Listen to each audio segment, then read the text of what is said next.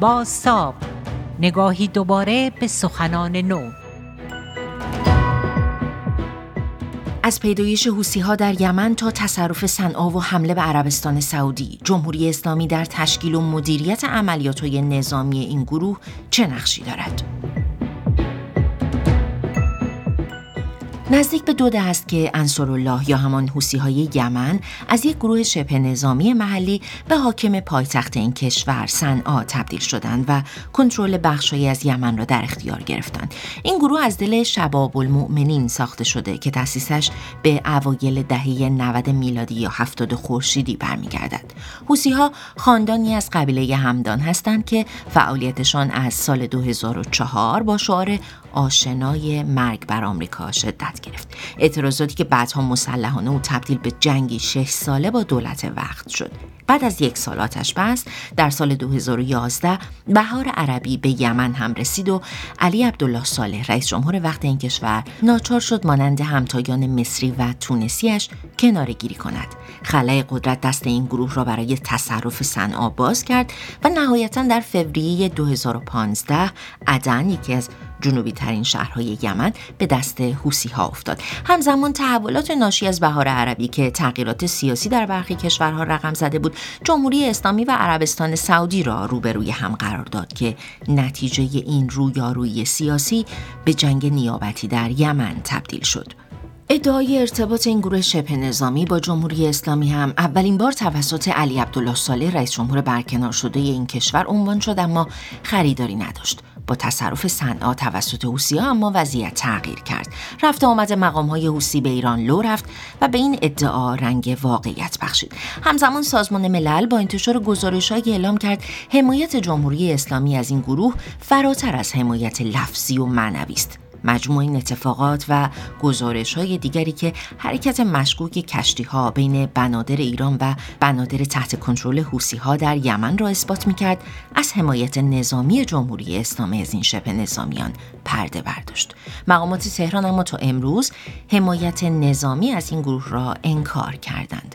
جابر رجبی در برنامه 24 با همکارم فرداد فرهزاد شبه نظامیان حوثی را اینطور توصیف می‌کند: ساخته دست جمهوری اسلامی که اساس و وجودش با حکومت در تهران تنیده شده، مسئول هر نوع سیاستگذاری و اداره این گروه مستقیما جمهوری اسلامی است و پای همه عملیات‌های حوثی‌های یمن امضای رژیم تهران وجود دارد. تشکیل این گروه دمیده شده و تنیده شده با جمهوری اسلامی. یعنی حسین الحوثی برادر عبدالملک حوثی یه کسی بود که خیلی به خمینی رو دوست داشت، اومد، اما اینا چون زیدی بودن، زیدیه خب با شیعه مقداری فرق میکنه ولی عقاید رادیکال تری دارن، خیلی جهادی ترن، خیلی افکار اونا، هر کسی که مثلا قیام بکنه، جهاد بکنه بهش میگن امامه برای زیدی ها. جمهوری اسلامی خیلی اینها رو جدی نگرفته بود، اما در دوره‌ای که اینها جنگشون رو با علی عبدالله صالح توی 5 جنگی که توی 2006 تا 2011 داشتن، جمهوری اسلامی اومد به اونها کمک کرد، به اینها تسلیحات داد و اینها رو ساخت. یعنی شما اگر حوثی ها رو از نزدیک مثلا سال 2010 دیده باشید، یک سری افرادی بودن که طالبان نسبت به اونها بسیار متمدن حساب میشد. یعنی افرادی بودن بسیار رادیکالی، تلویزیون نگاه نکنن، خیلی اینها رو اومد ساخت. یعنی اینی که مثلا نگاه میکنیم حماس یه گروهی که وجود داشته، جمهوری اسلامی اومده و با اون یعنی همکاری کرده، تعامل کرده و بعداً شده یکی از نیروهای نیابتی و همکار جمهوری اسلامی. اما این گروه اون رو از 0 تا 100 ساخته، به خصوص یعنی عبدالملک حوثی رسیده به یه جایی که امروز داریم نگاه میکنیم. قبلا هم عرض کردم، یعنی مثلا عبدالرضا شهلایی تا بگیریم همین رادان، اینها رفتن اونجا برای اینا ساختار درست کردن، بعد و اینها هم حکومت گرفتنشون هم خیلی شبیه طالبان بود. یعنی اینها هم اومدن رفتن پایتخت رو به اون شکل گرفتن. یعنی این مقدمه رو عرض کردم که این رو بگم امکان نداره، یعنی وجودی اونها این شکلیه که اونها تمام تار و پودشون به جمهوری اسلامی وابسته است.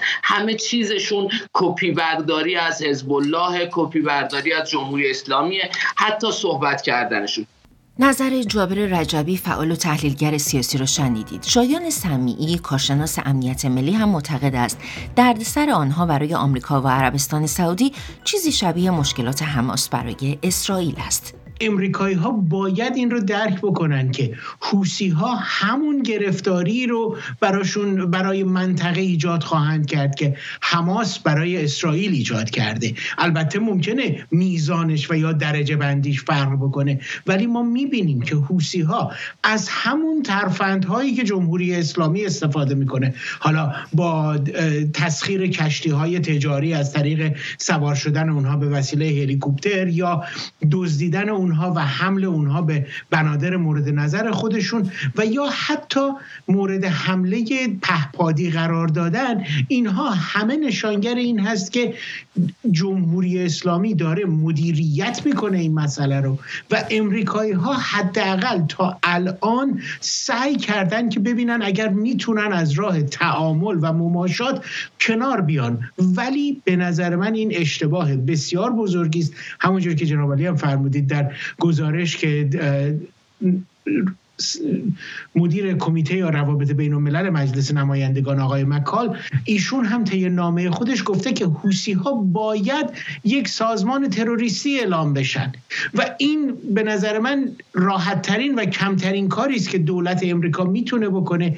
ولی من فکر میکنم دلیلی که الان اقدام به این کار نمیکنه اینه که نمیخواد بیشتر جمهوری اسلامی رو در تخاصم وارد بکنه که بخواد جمهوری اسلامی یا به حزب الله یا به حماس یا از طریق کرانه باختری مشکلات بیشتری رو برای اسرائیل به وجود میاره. تحلیل شایان سمیعی کارشناس امنیت ملی را هم شنیدید. از بررسی سیاسی این گروه به برآورد توان نظامیان بپردازیم. فرزین ندیمی تحلیلگر امور دفاعی و امنیتی معتقد است عملکرد این گروه شبه نظامی شبیه یک ارتش منظم است، البته با تفکرات غارنشینان. از نظر او این نکته بیانگر تلاش طولانی مدت جمهوری اسلامی برای سازماندهی حوثی هاست. تقریبا شبیه یک ارتش منظم هستش و نشون میده که سالهای سال جمهوری اسلامی سرمایه گذاری کرده روی این ارتش منظم. تبدیل کردن این میلیشیا به یک ارتش منظم، هرچند که از نظر فکری هنوز فکر یک میلیشیای غارنشین رو دارن، ولی تجهیزات بسیار خوبی در اختیارشون قرار داده شده و با امکاناتی که از قبل از زمان ارتش یمن پیش از جنگ داخلی در اختیارشون باقی مونده و تونستن اونها رو مجددا مورد آماده بکنن برای استفاده، امکانات خوبی تهیه کردن و تونستن در کنار اون جون سختی که دارن، اون استقامت زیادی که داشتن در این جنگ با ائتلاف عربستان سعودی، تقریبا پیروز خارج بشن و خودشون رو در حقیقت کنترل کننده و صاحب کشور یمن میدونن.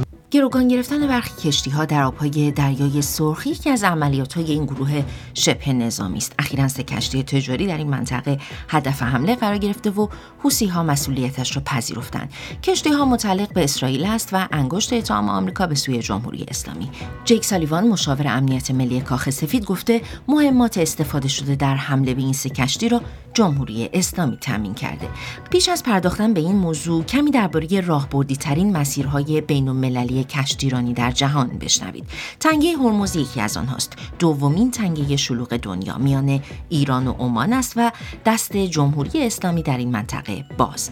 کانال سوئز هم در این لیست قرار دارد و تحت اختیار مصر، اما در باب المندب ماجرا متفاوت است. به لحاظ جغرافیایی میان کشور یمن و جیبوتی، همان شاخ آفریقا، قرار گرفته در قسمت جنوبی دریای سرخ. کشتی‌هایی که از طرف اقیانوس هند میآیند برای رسیدن به کانال سوئز باید از تنگه باب المندب بگذرند و بعد از پیمودن طول دریای سرخ به سمت کانال سوئز بروند. اهمیت این تنگه اما به گفته فرزین ندیمی در گفتگو با فرداد فرحزاد تازه به چشم آمریکا آمده، اما حوثی‌ها فعلا اجازه ندادند این آبراه برای برخی کشورها امن باشد. یکی از مسئولیت‌های فرماندهی مرکزی آمریکا و بخش دریایی و نفسنت این هستش که تأمین امنیت آبراهای استراتژیک منطقه تحت کنترل سنتکام انجام بده. تنگه هرمز، باب المندب و کانال سوئز.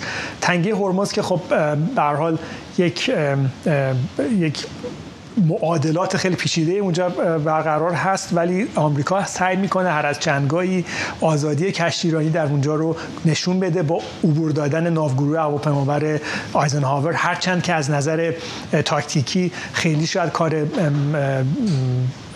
منطقی به نظر نیاد که ناوگروه وارد خلیج فارس بکنن که بتونه قدرت مانور و منطقه مانور کمتری داشته باشه، در داخل برد بسیاری از سلاح‌های جمهوری اسلامی قرار میگیره، ولی در این حال میخواد با این کارش این نشون بده به جمهوری اسلامی، این پیامو بده که آزادی کشتیرانی برای ما خیلی مهم هستش. در منطقه کانال سوئز خب مصر کنترل اونجا داره و تا حالا تونسته خوب امنیت اونجا رو حفظ بکنه.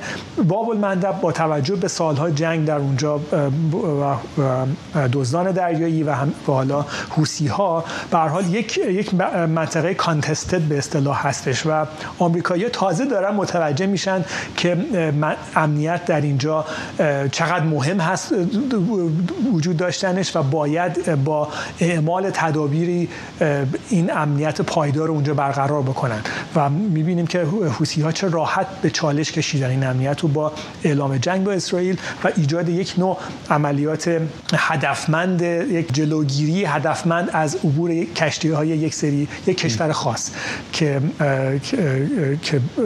حالا تونسته موفق هم باشه. فرزین ندیمی بود، تحلیلگر امور دفاعی و امنیتی.